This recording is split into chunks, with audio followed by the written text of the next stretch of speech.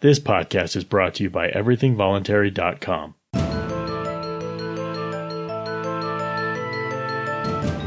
My name is Skylar Collins, and this is Thinking and Doing.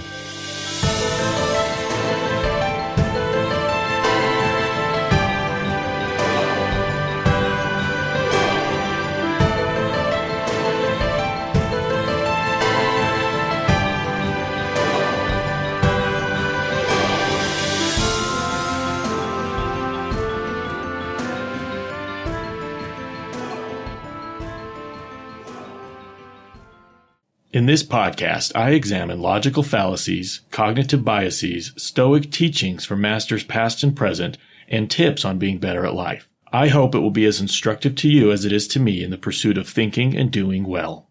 Be sure to check out and subscribe to the Voluntarist Voices podcast, brought to you by everythingvoluntary.com.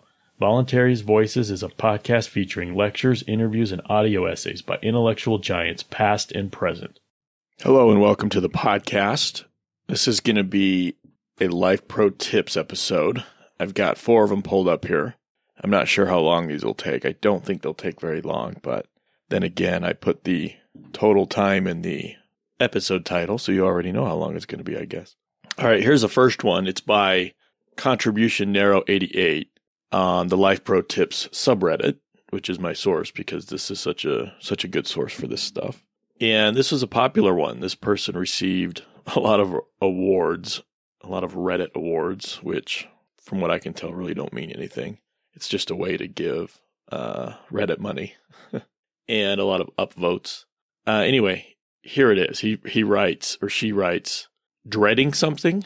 Avoidance makes it 100 times harder because it completely disempowers you. When the only way out is through, turn and face the discomfort, take a deep breath, and walk towards it. This is neuroscience backed. See the full post. Okay, let's read the rest of it. The following is from a Harvard Business School neuroscience-based behavioral course I did. Your brain is your hype man and tries very hard to prove you right using emotions as feedback. Once you decide on your goal, emotions are the hints your brain uses to help you decide whether a certain situation helps or hinders your progression toward that goal. In turn, this influences your behavior. Thoughts lead to feelings, lead to behavior. Nothing is inherently good or bad. It is all relative to what you're trying to achieve. Read that sentence again. Okay. Nothing is inherently good or bad. It is all relative to what you're trying to achieve. If your goal is avoidance, then any progression or confrontation is going to feel very uncomfortable because your brain will be going, nope, this is bad. This is not what you wanted. Sending bad feedback. You can just as easily shift your goal. This is what mindset is, and it is up to you. And in turn, change your brain's response to the stimulus around you. Even if it is an uncomfortable situation, your brain will recognize that it's helping you achieve your goals, so the feedback it gives you, the emotions, will be much more positive. It all starts with what you want to achieve, and if you don't know, then spend some time figuring that out. Goal clarity is like giving your brain a quest marker. You are hardwired for struggle. Go forth and courage, my comrades. Okay. I really, really like that. And this is probably one that I'm going to remember. Probably the most relevant example of this right now that's common for me is when I'm at the end of one of my work shifts.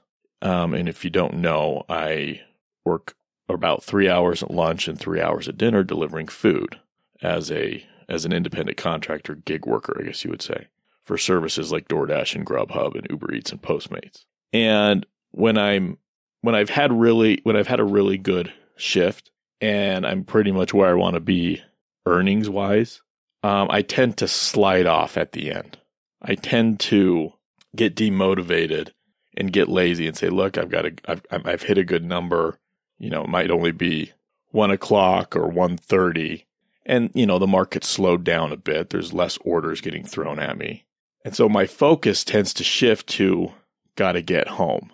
I got to get home. I got to eat lunch. I got to sit in front of YouTube, you know, or Netflix or whatever, watch a show with my wife, have my nap. It starts to shift towards these other things. So those things become my goal. And if I sit and stay in my car, getting the few offers I am, and I'm declining them because they're usually bad offers, I begin to feel uncomfortable because my mindset has shifted. My goal is now getting home, but here I am not working towards my goal. I'm sitting here pretending to still be doing this to try to pad my numbers a little bit more. And it gets uncomfortable, and I feel myself getting demotivated because I've shifted that goal in my head. So I can attest to this. This is something I encounter a lot. So my challenge, and there's probably more often than not, I'll sit there for 30 minutes before deciding, okay, this is it. The market's done for now. Time to go home. But there are definitely times where I start to drive home, and now home is my goal mentally, that an offer would pop up that matches my requirements that I would have taken had I still been parked somewhere, 30 minutes earlier. It's an $8 offer. It's less than, 2 miles of drive time. Usually, like when it goes the other way from my home, like it goes back into the city or back east, I live west. Even if it meets my requirements, it's like, I don't want to go the other way. My goal is home. So rather than doing it because it's still, 1 o'clock or 1:30 or something, I've given up because like this post says, I've switched my goal. And so now anything that gets in the way of that goal is uncomfortable. And I feel that.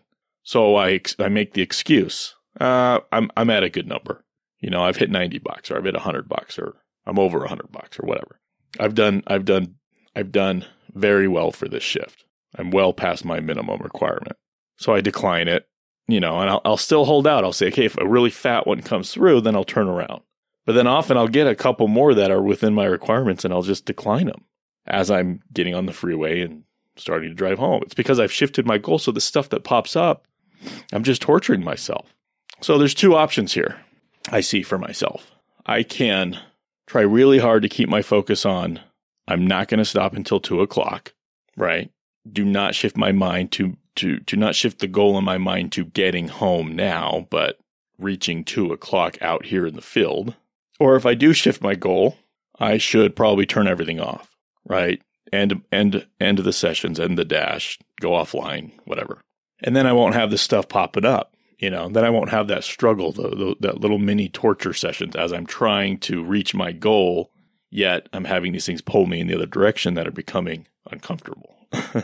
So now that I'm thinking about it this way, thanks to this life pro tip about how the neuroscience works, about how setting your goal helps your brain give you feedback necessary to move toward it, to feel good about moving toward it, instead of feeling, I guess, bad toward getting pulled away from your goal. This should be really helpful to me. I'm going to start with this today. I really like that. Okay. Let's go on to the next one. This is by Allies Board. I wish I knew these people's real names. All right. They write, if you're having a disagreement with somebody and they insult you or say something rude, act like you didn't quite hear it and ask them to repeat it. It'll take the wind out of their argument when asked to say it again. Says it's perfect for use in customer service or even when you're being shouted out by your boss and you need to keep your cool. I really like this, and it reminded me of another one. I think I read it. I don't know that I ever shared it on here, but I'll talk about that in a second. This one, if you're having a disagreement with somebody and they insult you or say something rude. So now they're not engaged in their argumentation, making their points with rationality. They've resorted to just insulting you or being rude. I like this. If you stop and say, I'm sorry, I didn't quite hear you. Can you please say that again? Right now, they're at the point where they've heard it because they said it and it came back through their ears. So now they've heard what they said and possibly feel a teeny bit bad about saying it. Maybe feel a little bit of shame. Maybe feel a little bit of cowardice. Maybe feel a little bit of childishness. And now you're focusing on it without focusing on it, right? So now I'm sorry, I didn't catch that. Can you say it again? And now for them to say it a second time will be harder for them. So if they manage to do it again and stick to it, then that's kind of an impressive quality, right? But they might not. They might say never mind or don't worry about it. Or they might change their mind. You kind of give them a way out of it, which is a type of kindness, I guess. Now the other thing related to this is if somebody starts to resort to insults, then one other thing you can do, if you do this and they repeat it, let's say you do this, maybe you do this first and then they repeat it, or if they don't, then you move on. If they repeat it, then you can say just simply, are you trying to hurt my feelings? Right? Are you trying to hurt my feelings? I don't remember the reasoning I read about that, but just that idea that if somebody's resorting to insults, then it's true that they're trying to hurt your feelings. But when you make that explicit and you bring it to the top and you actually say, are you trying to hurt my feelings? It forces them to stop and think about what they're trying to do to another person. And what little empathy they have, or maybe they have more empathy, they're just caught up, will hopefully rise to the surface in them. And they'll stop themselves and they'll realize, oh man, I'm kind of doing a shitty thing. So those are your two comebacks, okay? When you're having a disagreement, be sure, just for your own virtue, if you will, be sure not to be the one insulting and being rude. That's just nonsense, right? That's childishness. It doesn't help things. If you're losing, if you're wrong, I think the wise thing to do, the better person thing to do is to acknowledge you're wrong and learn better, right? That's what we talk about a lot on here, right? So the first thing is don't be the person offering the insult. You don't want to stoop to that level. At least I hope you don't want to. So when they do, I guess step one, say, I'm sorry, I didn't catch that. Can you say it again? And if they change their mind and they say never mind or whatever, then that's fine. Let it go. If they repeat the insult or whatever rude thing they said, which is probably insulting, then follow up with, are you trying to hurt my feelings? Right? Because now you've shifted the conversation from whatever it was you were arguing about that got them all upset, that they felt the need to insult you, to having a conversation about the insult. And I think for a lot of people, that will be embarrassing. That will be embarrassing, right? It'll be, oh my gosh, you're right. You know, what an asshole I am. I'm trying to hurt your feelings. Nobody wants their feelings hurt. Or they'll say, yes, I am trying to hurt your feelings. And then you would follow up with, why are you trying to hurt my feelings? You know, maybe they'll say, because I want to cause you pain. Because why would you want to cause me pain? I don't like you. Why don't you like me? You know, now it's personal. Now it's real. Now it's real shit. You know, now you're having a connection, right? Maybe you were disconnected before and that's why it got so easy to get to insults. But now, even though this is kind of a weird backdoor way of getting there, now you're making a connection with another human being. And it's kind of a really weird way to make that connection. I get it. But when that happens, I'm sorry I didn't catch that. They repeat it. Are you trying to hurt my feelings? You know, they'll either say, no, I'm sorry, I got out of hand. Okay. You know, you have a connection at that point. Or they'll say yes. And they'll say, why are you trying to hurt my feelings? You know, now you're going down a kind of a strange road that they've got to confront some things about you, probably about themselves, and it's going to get uncomfortable. But believe it or not, that's where a bond can happen. That's where a connection can happen. Okay, here's the next one. This is by War Lizard. They write, the week after Christmas, thrift stores are flooded with things replaced by gifts, and those things are often nearly brand new. Go early and go often for great deals. Also, tons of brand new items are there that people didn't want but are too polite to return. Now, this is interesting. I have some experience with thrift stores. The big thrift store here in Salt Lake City is called Deseret Industries, and it's actually owned by the Mormon Church. Hence the name Deseret. That's a big Mormon name. And I've gotten stuff there. I've gotten a lot of books from there. When I do happen to find myself there, I absolutely love going to the book section, looking through every book and picking out stuff that I want in my library. I've gotten collections of fairy tales. I got Malcolm Gladwell's Outliers. Let me just turn around. I got some sitting there. Oh, I got War and Peace, that huge novel. I'll probably never read it. It's huge. Another copy of Aesop's Fables. I've got an illustrated version already. Oh, I picked this one up last time. Introduction to Logic and Critical Thinking. I'm like, oh, this is a cool textbook style. Anyway, that's what I love doing. And, you see a lot of nonsense, but there's some gems. You find some gems, and then by the end, I have a handful of 10 books, and then I kind of go through them a second time. I'm like, I don't really want this. I don't really want this. And when I go to check out, it's like $5 for all of it. It's like, shit, hell yeah. My my daughter's been asking me lately to take her there because she wants to load up on some stuff for really cheap. She doesn't have a lot of money, but she wants to go and see if she can get some cute clothes, some skirts and this and that. So I need to do that. We were there the other day. We dropped my wife off at her yoga class, and I was with my youngest. She's 6 now. She was 5 at the time. This was just a few months ago. And we were there looking around, and she wanted to look for like a Barbie house or something. And I'm, looking at books, and I'm like, this is, I think, when I got those books I just read off. And, I'm like, go look at the toys, be gone. Be gone, child. Leave daddy alone. He's busy. And she goes into like the back section where they got like the bikes and all the big stuff. And she comes in, she's like, Daddy, oh my gosh, you're not going to believe it. And I was like, what? She's like, it's so big. I'm like, oh my gosh, what is she talking about? So we go in there, and it's a huge Barbie dream house that's taller than she is. And these, I looked them up on Amazon later, and they're like $120, $130, but it comes with all the furniture and stuff. This was just the house, and it didn't have any of the furniture. And it had a sticker on it for $15. I'm like, oh my God, this is exactly why we came. I can't tell her no. And the last Christmas and her birthday, I'd got her these little dollhouse things that just weren't quite what she wanted. So we bought it, took it apart, put it in the car, got it home, surprised the wife. And it's like, I couldn't not buy it. It was $15. This thing's 10 times that much new. So you can find some real gems at the thrift store. But this idea of hitting the thrift store after Christmas, I've never done that. Dare I do that? Dare I take the family to the thrift store after Christmas? This is what we're going to do. We're not going to have a Christmas, kids. We're not going to get any presents this year, kids, on Christmas. But the next day, we're going to go to the thrift store, and we're going to have Christmas. Cha-ching. All right. Okay, so I'm going to remember that. I don't know if we'll go this year. We'll see. Maybe. Okay, last one. This is by Leonum. I don't know if I'm saying that right.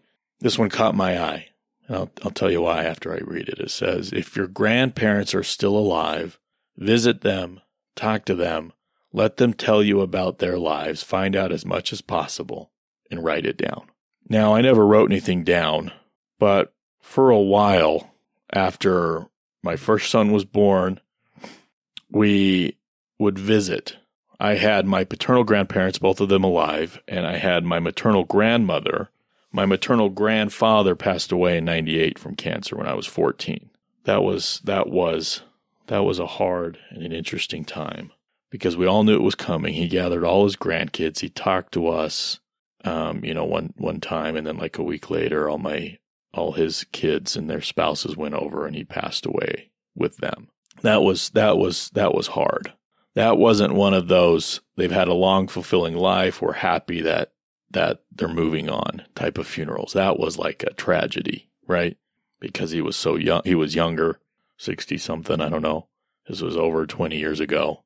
All of his grandkids were just young, We were all there, and we all knew what was going on. That was a tough time. But his wife survived him. She married again. She survived a second husband. She just passed away a couple weeks ago. She had been looking for a way out of life for almost a decade now. And she got coronavirus in a nursing home. She was mostly asymptomatic, but she had really low oxygen levels. So that was her green light. I'm going to go to sleep, take me off the oxygen. I have a DNR. And she passed away a day or two later, peacefully. That was a little bit of a tangent. So after my son was born, and as he was getting older, we would visit all my grandparents every month. Every month we would visit. We would sit down. That way that they could imprint, they could imprint on my kid. And then 4 years later, our daughter, Rosie, was born. And she was born after my paternal grandmother died. Her name was Rosemary. So we named Rosie, who I call Rosie. Her first name is Leanne, and her middle name is Rose. Leanne Rose, from my grandma, Rosemary. And I call her Rosie. I think I'm the only one that calls her Rosie. My family might, but all my wife's family calls her Leanne. It's a little more Spanish, I guess, which is why they do that. So she doesn't have any memories of my grandma, who she's named after. She really doesn't have any memories of my grandpa because he passed a couple years after that and she was still 1 or 2. But she got a lot of time. And then my daughter that came 5 years after her, Marion, who's now the one I just talked about with the Barbie house, she had a good 5 years with my grandma who just passed away. But we went every month to visit and to sit down and to chat. And I'm so happy I did that for my own sake and for my kid's sake. My son he knows his great-grandparents. He knew them. He has those memories. We have a lot of photos too. And I think that's special. I think that's a really good thing for kids to experience. Now, the grandparent-grandchild relationship is usually pretty peaceful, right? The grandparent usually isn't the one doing the disciplining or anything like that. So even if the grandparent was the kind of parent that I would vehemently disagree with, that's not the person I experienced. You know what I mean? So it's kind of strange, because I can hear stories and I can think about how they did things as a parent, and I could be revolted. No, I'm revolted by the way my parents did things, and I can say that's too bad. I can also hear stories about how their parents, my grandma, the one that just passed away, she had a very incredibly shitty childhood. Her mother was very abusive. She didn't have stable school life or stable home life, or, she was kind of one of those kids that she didn't really have any family to care about what she did, so she didn't do much. But she really became something in life. She was a great cook, a great chef. She ran a cafeteria for a special needs school, I believe, that's what she retired from. And it's interesting because school was never really, from what I understand, school was never really a part of her childhood. Actually in one of the talks or eulogies that my uncle gave, that's how he described her, was that she was unschooled throughout her life. And it's kind of interesting because when we first told her that our kids aren't going to school, we could tell her that bothered her, and she would tell us they've got to go to school. There's so much they can get from school. There's so much they're missing out on if they don't go to school. And now I understand where that came from, right? She sort of had this idyllic view of school because to her it was something that was out of reach, I guess. Whereas for me it wasn't. For me it was prison, right? And it was torture. It was a very bad environment. I think that's true. I think it's a very bad environment for kids. But she doesn't have that experience with it. She doesn't see it that way. So she always wanted to make the point that our kids are missing out and they need to go to school. Right? So consider the source of the advice, is what I'm saying. Anyway, I don't know why I got onto that, but she was loved. We loved her. We've got so many photos with her, and memories, and my children do too. And that's really special. I had really good memories with my great grandparents, my maternal, paternal. So my grandfather that passed away 22 years ago, his parents survived him. And I've got good memories with them. As grandkids, they lived a couple blocks over from my grandparents. And we'd go to my grandparents' house, every other weekend or whatever, every other Sunday for dinner. And then me and my cousins or my siblings, we would then walk over to my great-grandma's house. And we would play cards with her. We would play Old Maid. We would play Go Fish. We would play Slapjack. It was all about sitting at the table, playing cards with her and seeing her face. And she was a beautiful person. She was so kind and she was so amazing. And they passed away after my grandpa. They survived him because, like I said, he passed early. But I got good memories with them. All right, so that's it. That's what we'll end with. If your grandparents are still alive, visit them regularly. Because the day will come, like it does for all of us, where you won't be able to do that anymore. And you don't want to have any regrets around that. And I know for some people, it can be difficult because some grandparents are religious. Maybe they're religious and you're not. And so it can be annoying to be asked the question, how's church? Why aren't you going to church? Blah, blah, blah. I think it's worth just dealing with that, doing what you can to just sidestep it and change the topic. It's good practice for that sort of thing. But don't let that stop you from creating those memories. If you want to get real with them and say, look, Grandma, I know this is important to you. Maybe one day things will change for me. But right now, this is where I'm at, and I really want to keep coming over here. Let's talk about something else. Really try to make it work, because you're going to want that, and your kids are going to want that. All right, that's going to do it. I hope these were helpful. Let's just do a quick review. Your mindset, your goal. As long as you have your goal set, then the feedback you're going to get through your emotions from your brain will be positive if it's helping you to achieve that goal. And if it's not, then it's going to be torturous. So be careful about where you set your goal.